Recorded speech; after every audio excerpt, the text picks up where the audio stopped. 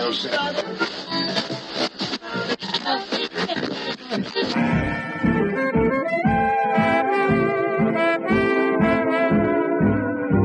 is the Relic Radio Show, old-time radio entertainment still standing the test of time, from relicradio.com. This is the Relic Radio Show, 60 minutes of radio drama, which you can find every Tuesday at relicradio.com. A quick reminder before we get to today's stories, if you'd like to help support this and all of the Relic Radio shows, visit donate.relicradio.com or click on one of the links on the website. Your support has made all of this possible for 16 years. Thanks again to those who have. Donate.relicradio.com if you'd like to. This week, we're going to begin with High Adventure via the Armed Forces Radio Service's radio novel program. From February 17th, 1953, we'll hear Uncle Silas. After that, it's Luke Slaughter of Tombstone and Yancey's Pride. This story aired March 9th, 1958. This is your radio novel.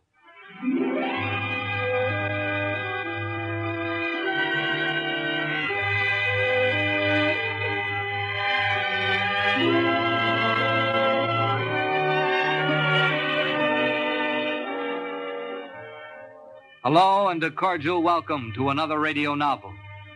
Our story, Uncle Silas, is about a man who had been a loved and respected member of a small community for many years, until a much younger man arrived to upset the town and their favorite citizen and his lovely young niece with accusations of murder. This is the radio novel, Uncle Silas.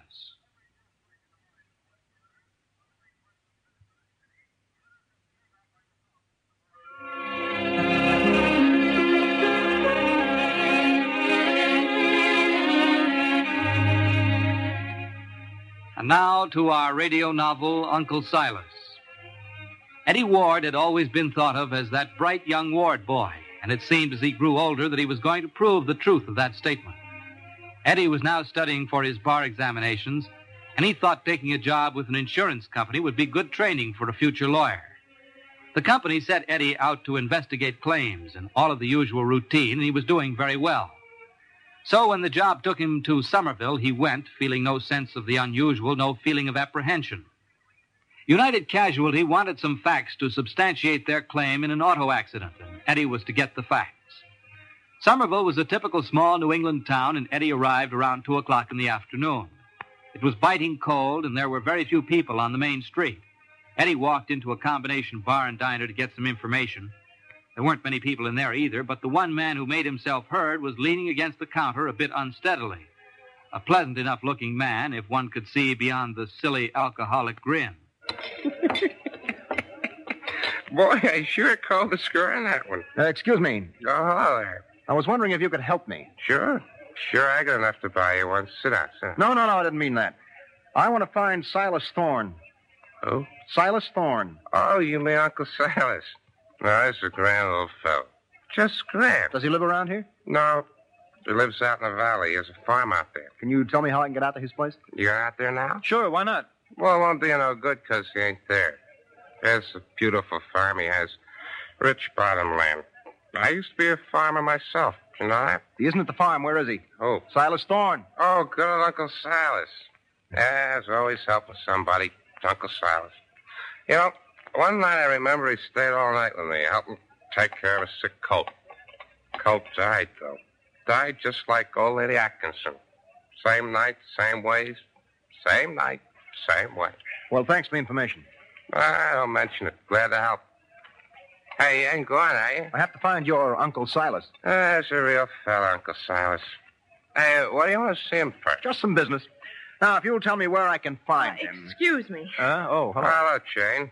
How's the kid? I heard you mention Uncle Silas. Silas Thorne. Yes. Well, maybe you can tell me where I can find him. Well, yes. He's down at his store. I'm going down that way myself. I'll be glad to show you if you want. Thanks, I'd appreciate it. It's not far. Well, goodbye, old pal. Goodbye, old pal. Goodbye. My car is just outside. I'll drive you. Oh, we can walk. Were you afraid to ride a block with a stranger? No, of course not.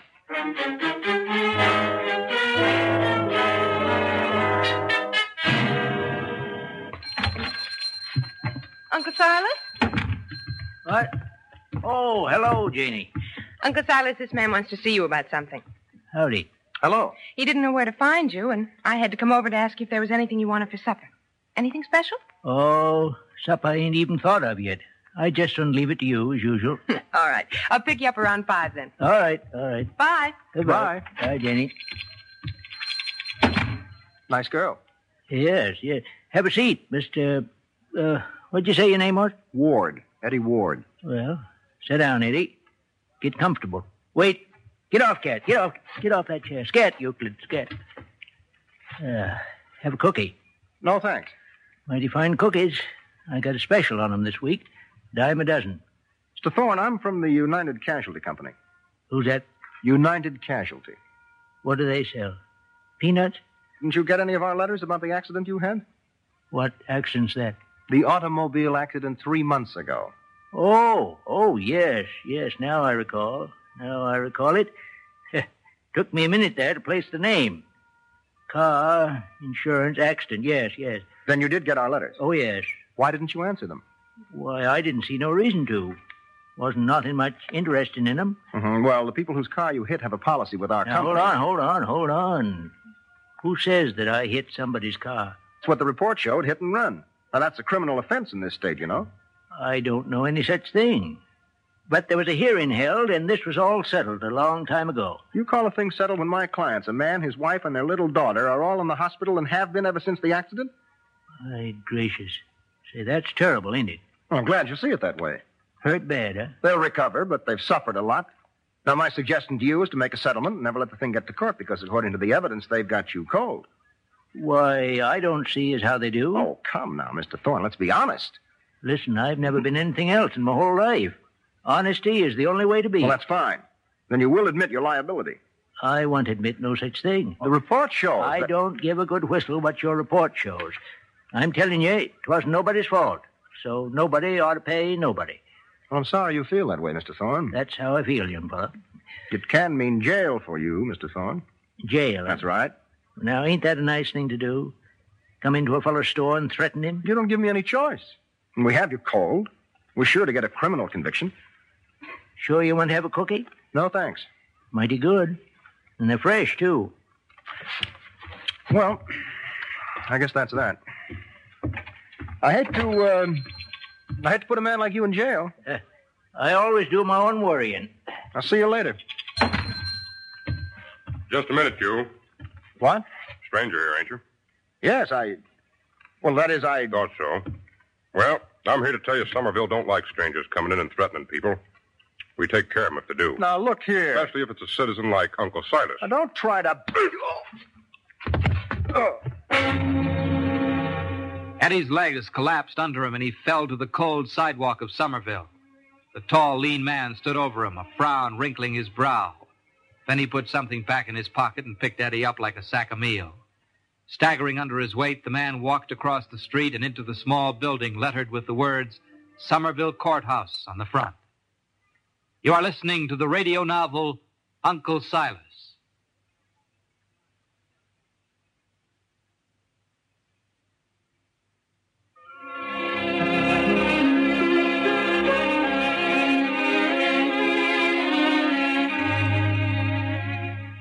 Now back to our radio novel, Uncle Silas.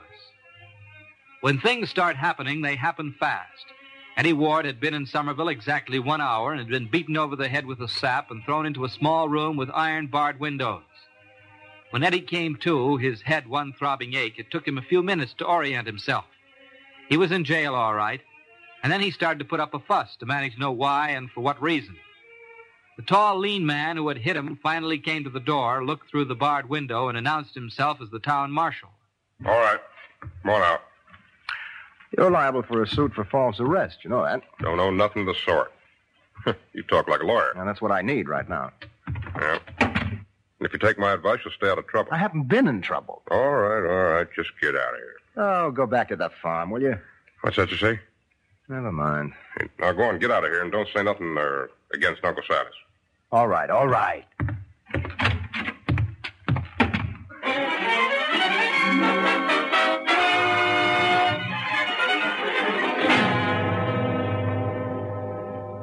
When Eddie left the local jug, he went to the tourist home just outside of town to spend the night. The next morning, Eddie went to work in the village records. Between the local weekly paper and the town clerk, he found out a lot. Silas Thorne not only owned the store and a 500-acre bottomland farm, but also operated a farm that once belonged to Carrie Atkinson. However, there was no record of ownership change in title on the Atkinson farm. It still belonged to Carrie Atkinson. Suddenly, the name Atkinson struck a familiar note. The second farm, the one that Silas Thorne owned, he had bought from the bank in the county seat of Phillipsburg. A phone call to the bank brought out an interesting fact. The bank had foreclosed on one Merton Frawley. And also in Eddie's records of the accident, Merton Frawley was the first person to the scene of the accident which Silas was involved. All roads led to Mert, and Eddie knew where to find him. I'll never forget that night. What night? The night of the sick coat. That's when I got my first good drink. You know, it wasn't so good at that either. What was wrong with it? Wasn't good for nothing but medicine. Old raw liquor. Ugh. I was there working over the coat, and Silas was helping me. He was fixing to pour some down the coat, and Silas, he says it's a shame to waste good liquor on a coat. And when they fill it up, huh? So, Silas suggested you drink it, huh? Good old Silas. Just says I wouldn't worry. You know what he did? You know what he did? What? Well, he went so far as to rent my farmland, just so as I could go in the hardware business. He paid cash, too. Ooh, that made it easy then, didn't it? Well, everything would have been all right, except for a few things. Like what? Well, hard times, that's what I mean. Couldn't blame Silas for not being able to keep on renting land during hard times. Can't blame a fella for something he could help, could you? No. Yes, sir. If it hadn't been for good old Uncle Silas, I don't know what I'd do. You don't know how true that is. Well, I'm saying it, and I ought to know. Yeah. Well, I have to be going on. No drink? Later, maybe. I got to see a guy. Well, don't have any accidents. I don't feel like seeing any accidents. Don't worry. I'll be careful.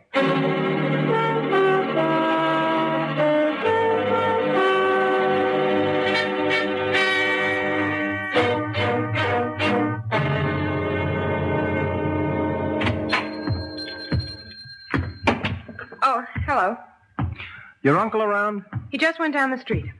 You know when he's coming back? He won't be long. Mind if I wait? Of course not. Why do you hate Uncle Silas? I don't hate him. Well, dislike him, I mean. Love me, love my uncle, huh? I didn't say that. Look, Jane, I don't dislike your uncle. I don't hate him. I'm just here to do a job. All right. Incidentally, who owns the farm where you two lived? Why, I do, I suppose. What do you mean, you suppose? Don't you know? Well, I let Uncle Silas take care of all the farm business. Don't you ever ask him what he does with the money? Well, no, why should I? No reason, I suppose, but I think you should check up on your facts. What facts? Well, according to the records, a Carrie Atkinson owns your farm there. Oh, is that what you mean? Well, that was my mother. You see, for some legal reason, she used her maiden name on the title to the farm. Carrie Atkinson. Mm-hmm, that's my middle name, Jane Atkinson Thorne. Carrie Atkinson. In my mother's will, it stipulated that Uncle Silas would be my legal guardian, but that the farm would remain in trust for me until I wanted the title transferred. I guess Uncle Silas just never bothered to do it. I see. What's the matter? Nothing. You have such a funny look on your face. I was just thinking. Do you always look that way when you think? Preoccupied? Yeah. What is it? Is something wrong? Jane, I want to tell you the facts as I see them, and then let you put them together. Go on. It's about your mother and the farm. I'm used to dealing in such things, so they don't seem as incredible or horrible to me. What are you talking about? Oh, you still here, young fella? Still here. He was just going to tell me something about Mother and the farm. Go on, Eddie. No, I can wait. About the farm and your mother, eh? What was it, Eddie? You know, I've been thinking over that accident. Yeah, I always was a fair fella. Fair in anything. I'm glad to hear that. So I tell you what. You just tell that company of yours that we can have a hearing any time they want on damages and such. All right, I will. You see, what did I tell you? But I'll go you one better, Mr. Thorne. Uh-huh. That's you young fellas. Always want to go one better than the next fella. I'll hold the hearing right here in town. As a matter of fact, I'll take a panel of 3 arbitrators, if it's all right with you, and we'll let those 3 decide just what justice is in this case. That way we'll save court costs, legal fees, and all the rest. You mean hold it right here? Right here in your store. All right. Tonight. You got all the facts you need? I got enough. All right, then it's all settled. Now, if you two young ones will take care of yourselves, I got to go across to the barber shop. Going to get a haircut for the big hearing tonight.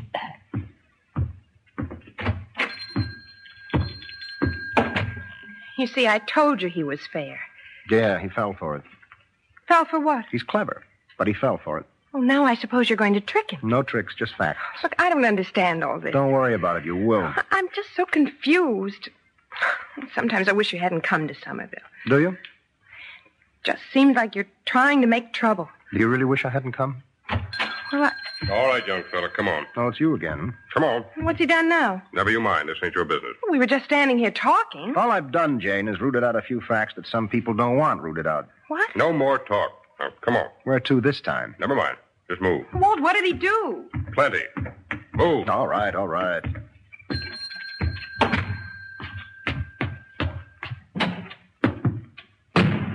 And this time you ain't going anywhere, and you ain't coming back.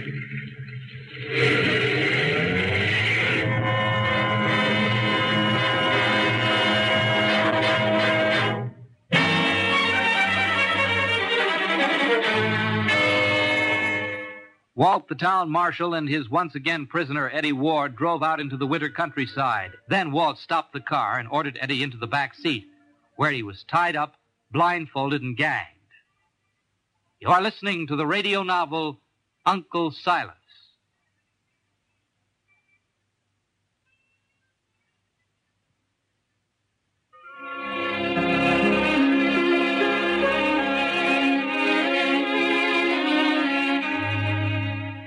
And now back to our radio novel, Uncle Silas. Before he was gagged, Eddie warned the marshal of the seriousness of what he was doing and the consequences he would suffer. But as before, Walt said nothing, gave no reaction. After he was tied up, they drove some more, then finally pulled to a stop. His legs were untied, and the marshal told him to walk while he guided him. They went through a door, and his legs were tied up again. Eddie felt a dirty wooden floor under his feet, heard the dirt and the scraping of his shoes. The marshal went out and locked the door behind him. Is somebody in here?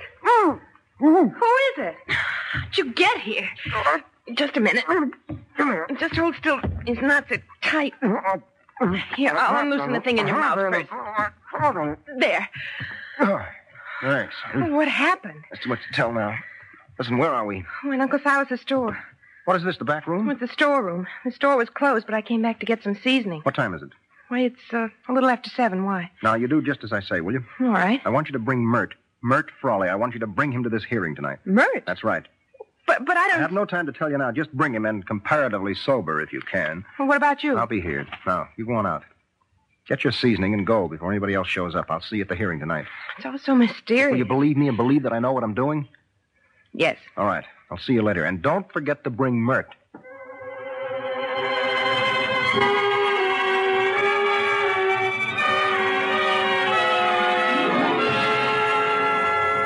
You sure that young fellow ain't going to show up? Sure, I'm sure. I got him tucked away. Did you do what I told you to? Well, no. You see, I couldn't. Come on in, Mert. It's all right. We're going to have a hearing. Who? Oh, hello, Uncle Silas. Walt? What'd you bring him for, Janie? Yeah. What'd you bring him for? Hold it, Silas. Well, I guess we're all assembled, aren't we? Hey, it's a robber. I'll get him. Easy, Walt. Tain't no robber at all. Put your gun away. That's a good idea. What was you standing back there in the dark for, young fella? Maybe no reason at all. Well, now that you're here, let's get this fool hearing business over with. Where are them 3 judges? Them 3 arbitrators you wanted? These 3 will do. What 3? Jane, Mert, and Walt. Me? Oh. Well, now that seems fair enough. Go ahead, state your case. Well, sometimes, you're too close to something, too close to a thing to see it in its true light. But I was a stranger. I wasn't warmed over with love and friendship, so I couldn't see the pieces. What faces? The pieces of the puzzle. They all fit into place if you stop and analyze it. Well, Jane here is a good one with puzzles, young fella. She wasn't too good with this one. But you can't blame her for that. Now, let's start at the beginning, make it real short. You, Mr. Thorne, you and your brother both loved the same woman, Jane's mother, Carrie Atkinson. Yes. But from the facts, I think you each loved her in a different way. Anyway, your brother Will got the girl and the farm. Then he went off to war and got himself killed, and that was fine, wasn't it? How can you say that? Let him go on, Janie. Let him talk. So after Will didn't come back, you thought you had a chance again, didn't you, Silas?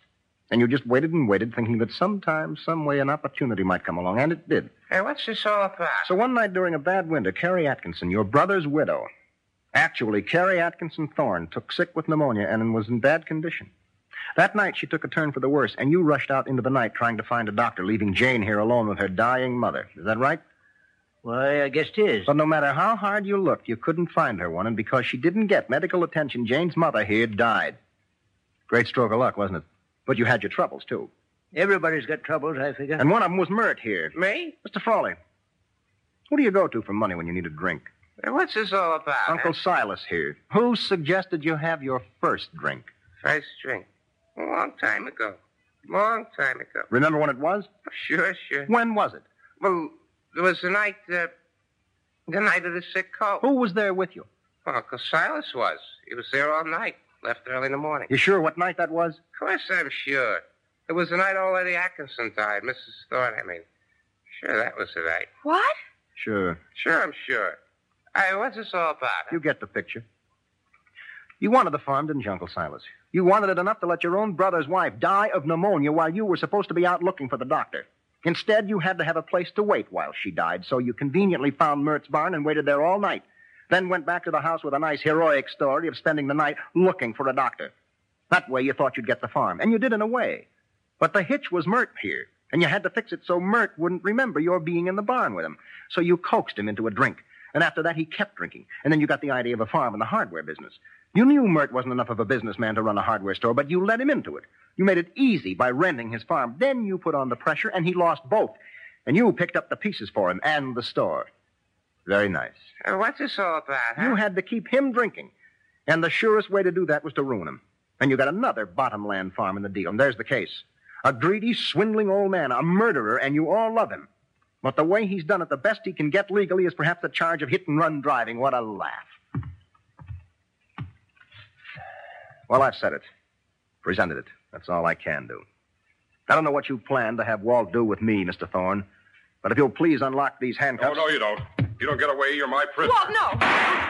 What'd you push my arm for? You were going to shoot him. Sure I was. Unlock the cuffs, Walt. Huh? Unlock the cuffs. Take 'em off him. All right, if you say so. Thanks. You'll make a good lawyer, young fella. Yeah. Well, that's the verdict. None of you believe me. Ain't nobody stopping you from going. No. No.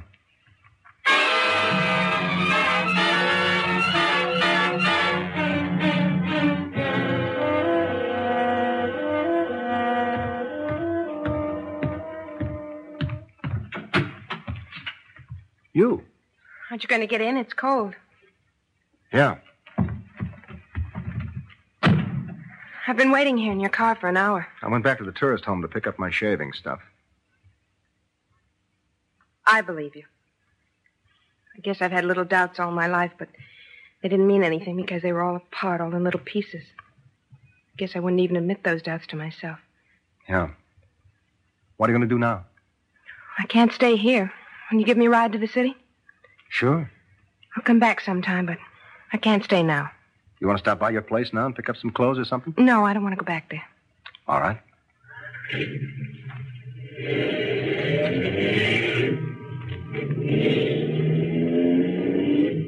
You all right? Yes. You look pale. What'll happen, Uncle Silas? Oh, he'll get his. But you said the law couldn't touch him. No, we'll work on the hit-and-run case, get the local hearing satisfied, and prosecute him for that. No one else will believe what you said about Uncle Silas. I'm sure they all love him too much. Now, you loved him, and you believed me. And little by little, the story will get out. It'll get out because we opened the crack. People will want to know why you left. Mert will repeat the story. Walt will let little things slip. Then the whole town will start to speculate and stop and think. I give Silas Thorne a year more in Somerville at the most. Then? Then Somerville will be too hot for him. But he won't leave. Because where can he run? He's too old to leave and start again.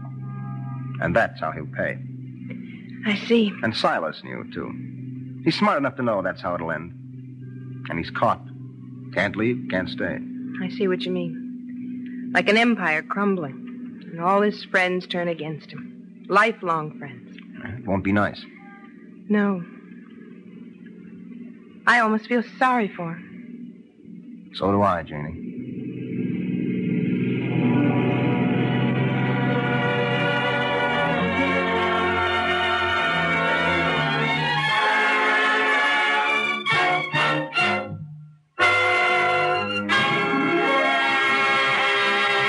So ends the radio novel, Uncle Silas.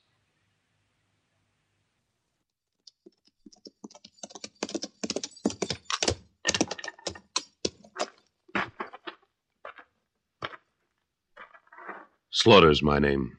Luke Slaughter. Cattle's my business. It's a tough business. It's big business. I got a big stake in it. And there's no man west of the Rio Grande big enough to take it from me.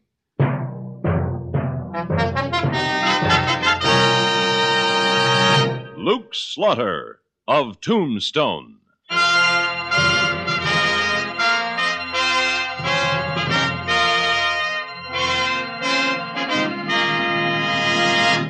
Luke Slaughter of Tombstone, Civil War cavalryman turned Arizona cattleman. Across the territory, from Yuma to Fort Defiance, from Flagstaff to the Huachucas, and below the border through Chihuahua and Sonora, his name was respected, or feared, depending on which side of the law you were on. Man of vision, man of legend, Luke Slaughter of Tombstone.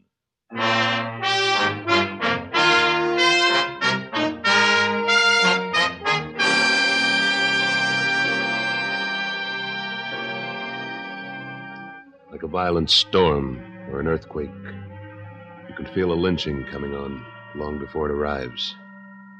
And there was lynch in the air that afternoon in Tombstone. Well, if you gents is so uncommon concerned over a few rustlers, why don't you catch 'em same as I do? Hello, Sutton. Afternoon, Slaughter. Yeah, I got me one in jail right now.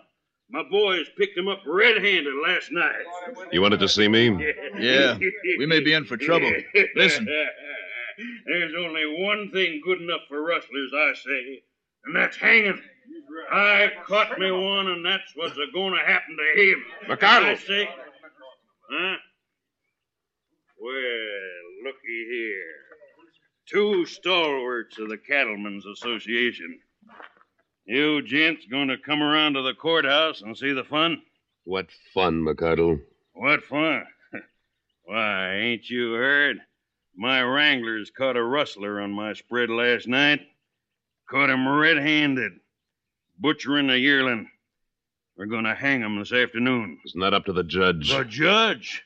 Why, this is a plain case of out-and-out law-breaking, and I aim to see justice done. When is the trial? The trial. Oh, yeah. The trial is going to be at 2 o'clock. And all you gents is invited. Come on, everybody. Let's go to the trial. See what I mean, Slaughter? Yeah, I do, Sutton. We'd better go to the courthouse. See to it that McCardle doesn't do something we'll all have to answer for.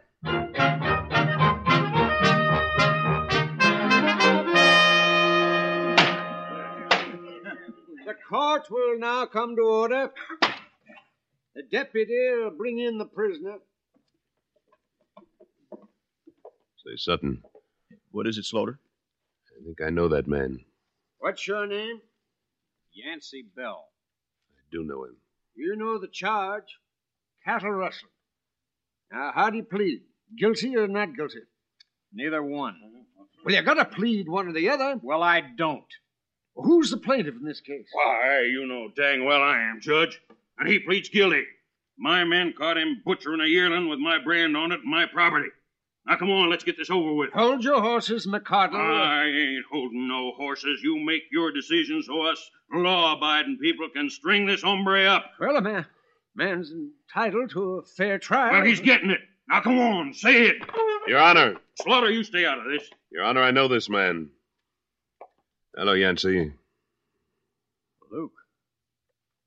Luke Slaughter. It's been a long time since Vicksburg. I recognized you even without the cavalry uniform. What is this? I'll tell you what it is, McCardle.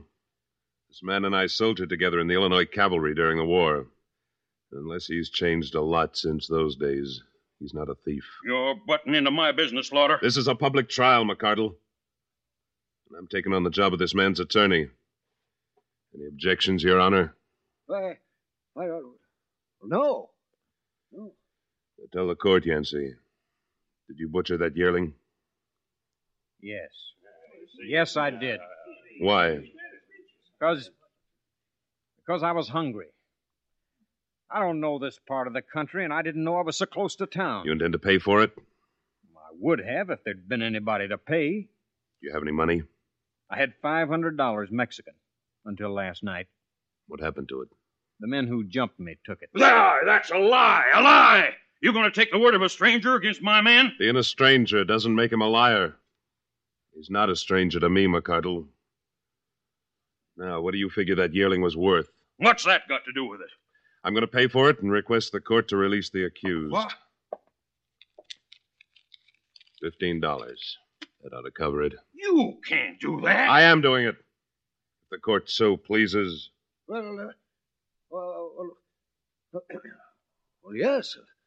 Under the circumstances, restitution having been made and motive explained. What? Are you going to let this thief and rustler go? Yes. Yes, I am. I put you on that bench, Judge, and I'm going to take you off of it. You can't get away with this. And this is a court of law, Mr. McCardle. You cannot intimidate the bench with threats. Case dismissed. Why, you... Thank you, Luke. Thank you. I'm staying down at the San Jose house, Yancey. Let's get your stuff and go down there so we can talk in private. You'll pay for this, Slaughter. I already have $15. Come on, Yancey.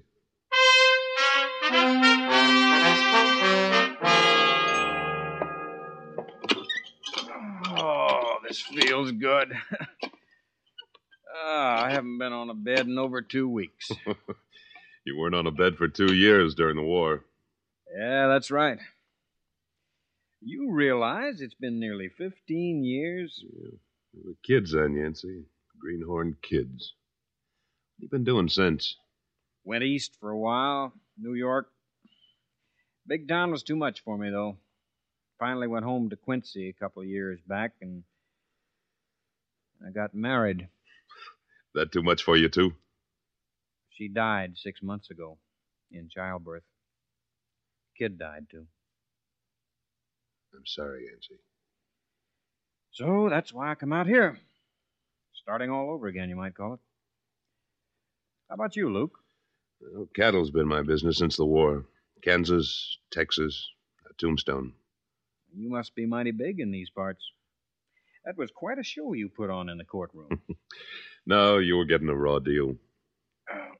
You mind if I take my boots off? Feet are kind of swelled in. No, go ahead. Stretch out. You're welcome to anything I've got till you get organized. That's mighty nice of you, Luke. Especially since I've been cleaned. Yeah, it's the least I could do. I remember a sniper one night about 4 weeks into the siege of Vicksburg. What you did about him. That's long ago, Luke. Forget it. Man doesn't forget things like that. Hey, you've lost a spur. Yeah, those Jaspers weren't very polite when they jumped me last night. Took 500 Mexican silver, huh? Yep. I aim to get it back, though. Well, I'll handle that for you. You just take it easy. I got some work to do over at the Cattle Association office. Yancey, you aren't leaving anything out on this yearling butchering, are you? When I get ready to lie to you, I'll let you know in advance, Luke. Yeah. Well, you'll get some rest. I'll be back about supper time.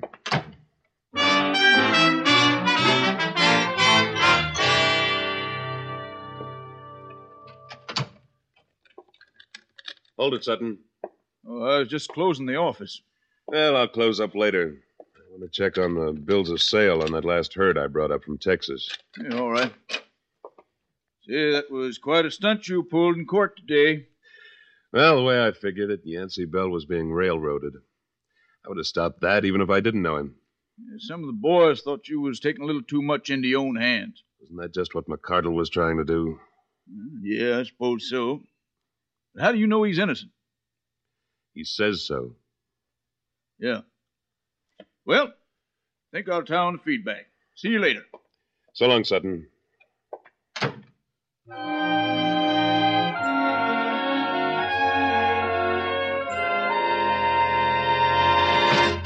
Slaughter! Hey, Slaughter, Slaughter, wake up, wake up! Oh, Come on Sutton. I must have dozed off. Say, what time is it anyway? Time? Why, it's almost 8 o'clock. 8 o'clock. I forgot all about supper. Slaughter, listen to me. What are you so all fired upset about? There's been a shooting at the Crabtree livery stable, right next to the San Jose house where you're staying. Who got shot? Drake McCardle.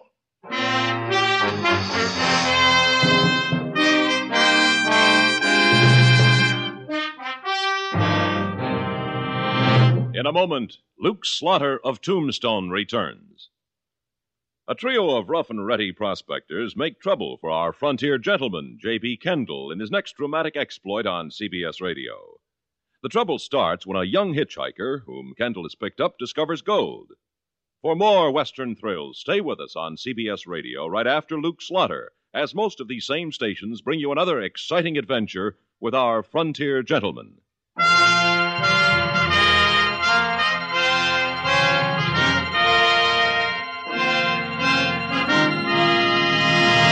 And now, Act Two of William N. Robeson's production of Luke Slaughter of Tombstone.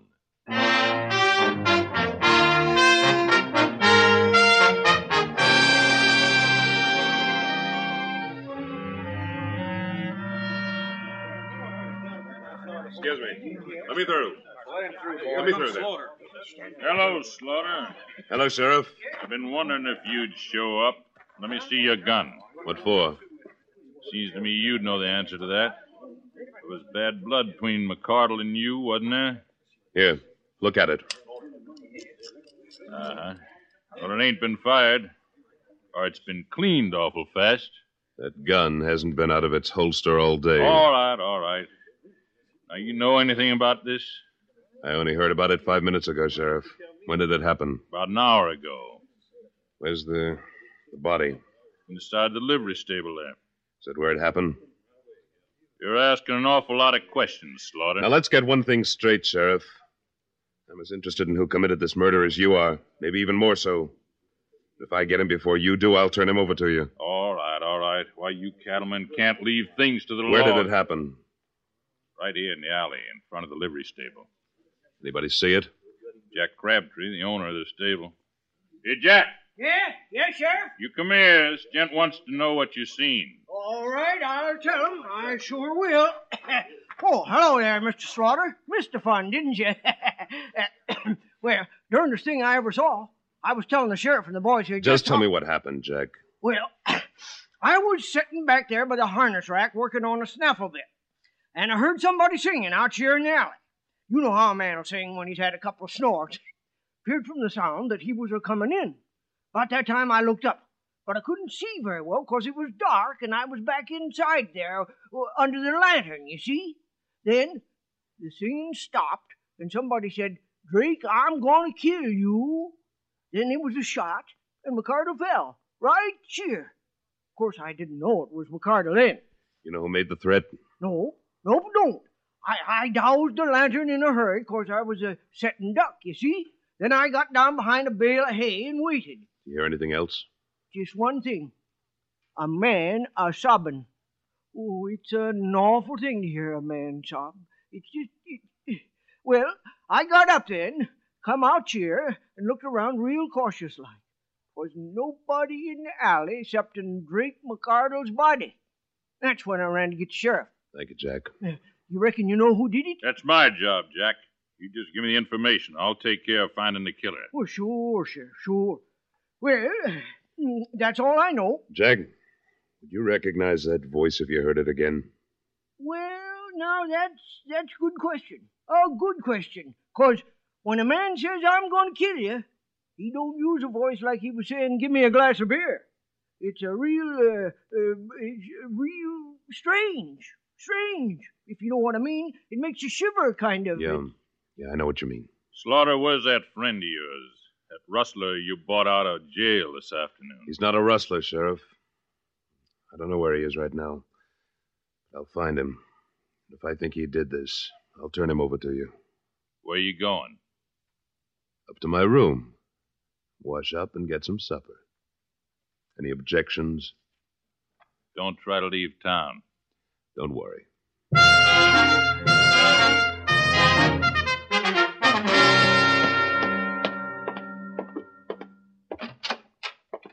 Oh, Luke. You missed the excitement. You know about it.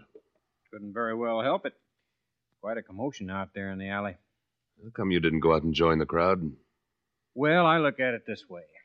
I'm new here and none too popular with the law and some of the people. Somebody might jump to conclusions. Figured I'd just stay out of it. I see you cleaning your gun, Yancey. Mm-hmm. Mind if I take a look at it?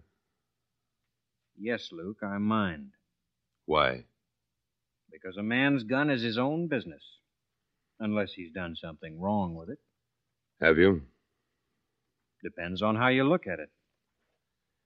Yancey, I want to see that gun. Then you'll have to take it away from me, Luke. Give it to me. No. I said give it to me.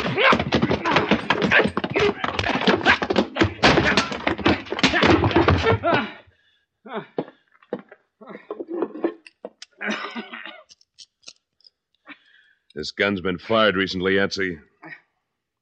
I didn't say it hadn't. Did you kill Drake McCardle? It isn't the question you're asking, Luke. It's the way you're asking it. I'm not going to answer you. I'm trying to help you, Yancey. I'm trying to help you. Then you'll have to find some other way to do it. I told you, when I get ready to lie, I'll let you know in advance. Crazy fool.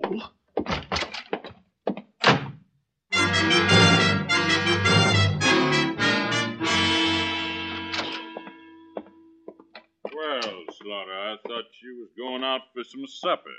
I'm changing my mind, Sheriff. You have anything new on the killing? I'm working on it, Slaughter. I'm working on it. Ain't very much to go on so far. What about McCardle's enemies? Oh, he had lots of them. He was a pretty bull-headed man. If he couldn't get his way by asking for it, he got it by force. I know that. You know of anything that happened today that'd make somebody want to shoot him? Well, you're about the best man to answer that question. You beat him out in court, and he didn't like it at all. Did you turn up any clues in the alley next to the body? Clues? Empty cartridges, footprints, anything like that? There were some cartridges, but they was old ones. As for footprints, with all them people milling around afterwards, there was lots of them. Nothing at all, One thing. Might not mean nothing at all. Again, it might. This. Broken spur. Yeah. Well, I see you got both yours, so that lets you out. But when I find the man who's missing one, I sure want to talk to him. Can I borrow that for a little while? What for? I saw a man with one spur missing today. This might make two missing. Just point him out to me. No, Sheriff. This is my play. I'll make it alone. We had one killing. We don't want another. There won't be. If I can help it.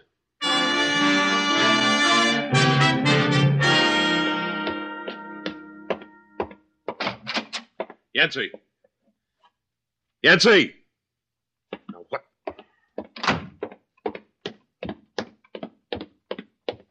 Hey, Pop! Oh, yeah, Mr. Slaughter. You been on duty all evening? Oh, yeah, ever since supper. That man I brought in with me this afternoon, Yancey Bell. Did you see him go out? Mm-hmm. About 10, 15 minutes ago. Did you say where he was going? Well, he asked me was there a place to get drunk, good and drunk. I told him he could do that most anywhere, but that the Crystal Palace was the biggest saloon in town. Did he go there? Well, I can't say. He just headed out the door. Say, he looked awful, like he'd been in a fight or something. He had. He may be in another one.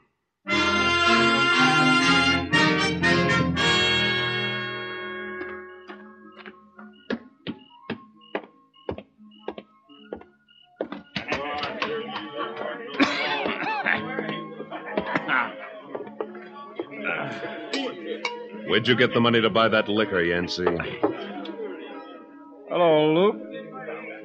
Have a drink. Where'd you get the money? I got it. Where? From the people who owed it to me. Here, help yourself. Did you take it by force? You might say that. But it was mine in the first place. Let me see your spurs, Yancey. Spurs? What for? Just let me look. Sure. You were missing one this afternoon. Now you're missing two. Sure am. Does that one fit where the left one's broken off? Can't tell without trying, can we? Let's see. Yeah, it fits. Where'd you find it? In the alley, back of the San Jose house, near Drake McCardle's body. I guess it must have broken off there. Then you were in the alley. Luke, it's customary for a man to put his horse up at the stable nearest to his hotel. Sure, I was in that alley. Yancey, let me have your gun. I'm going to turn you over to the sheriff. You're going too far, Luke. A man's entitled to his privacy and his pride, and you're going too far.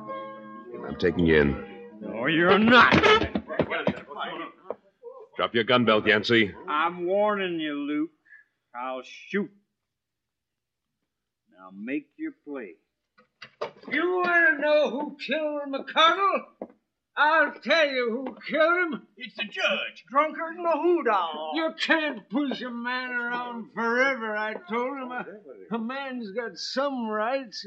A man can be pushed so far, and then I did his dirty work for him. I was covering up for his rustling.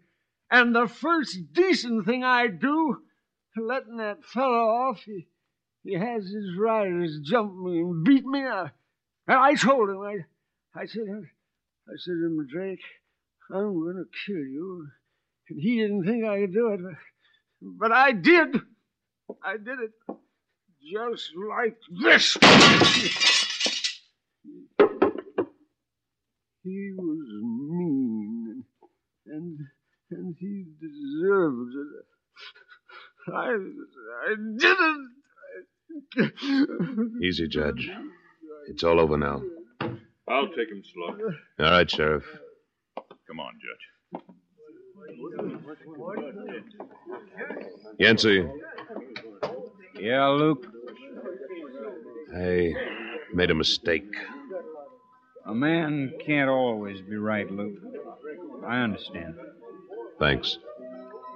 Now, about my gun and this money. No, you don't have to tell me. Like you said, a man's entitled to his privacy. I want to tell you. I was out east of town late this afternoon practicing on rattlesnakes when one of the hands that jumped me last night came along. I guess I got a little mad. He had $20 on him, so I took that on deposit. Why were you practicing shooting? Because no man living can call me a cattle rustler. If the judge hadn't gotten him first, I'd have killed McCardle. Was it that important to you? Pride's a real funny thing, Luke. I guess I don't have to tell you that. No, I guess not. Can I buy you a drink, Yancey? Now, that would make me right happy, Luke. And then I'm going to buy you one.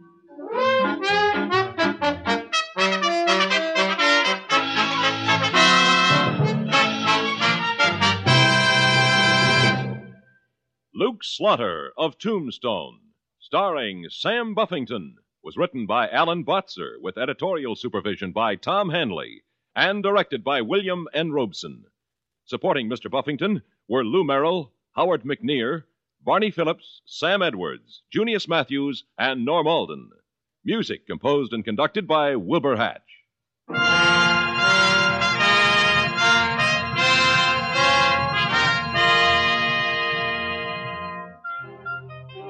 Next week at this time, we return with... Slaughter's the name. Luke Slaughter. When we meet up again, you can call me that. Luke Slaughter. Now stay tuned for Frontier Gentlemen, which follows immediately over most of these same stations. This is the CBS Radio Network.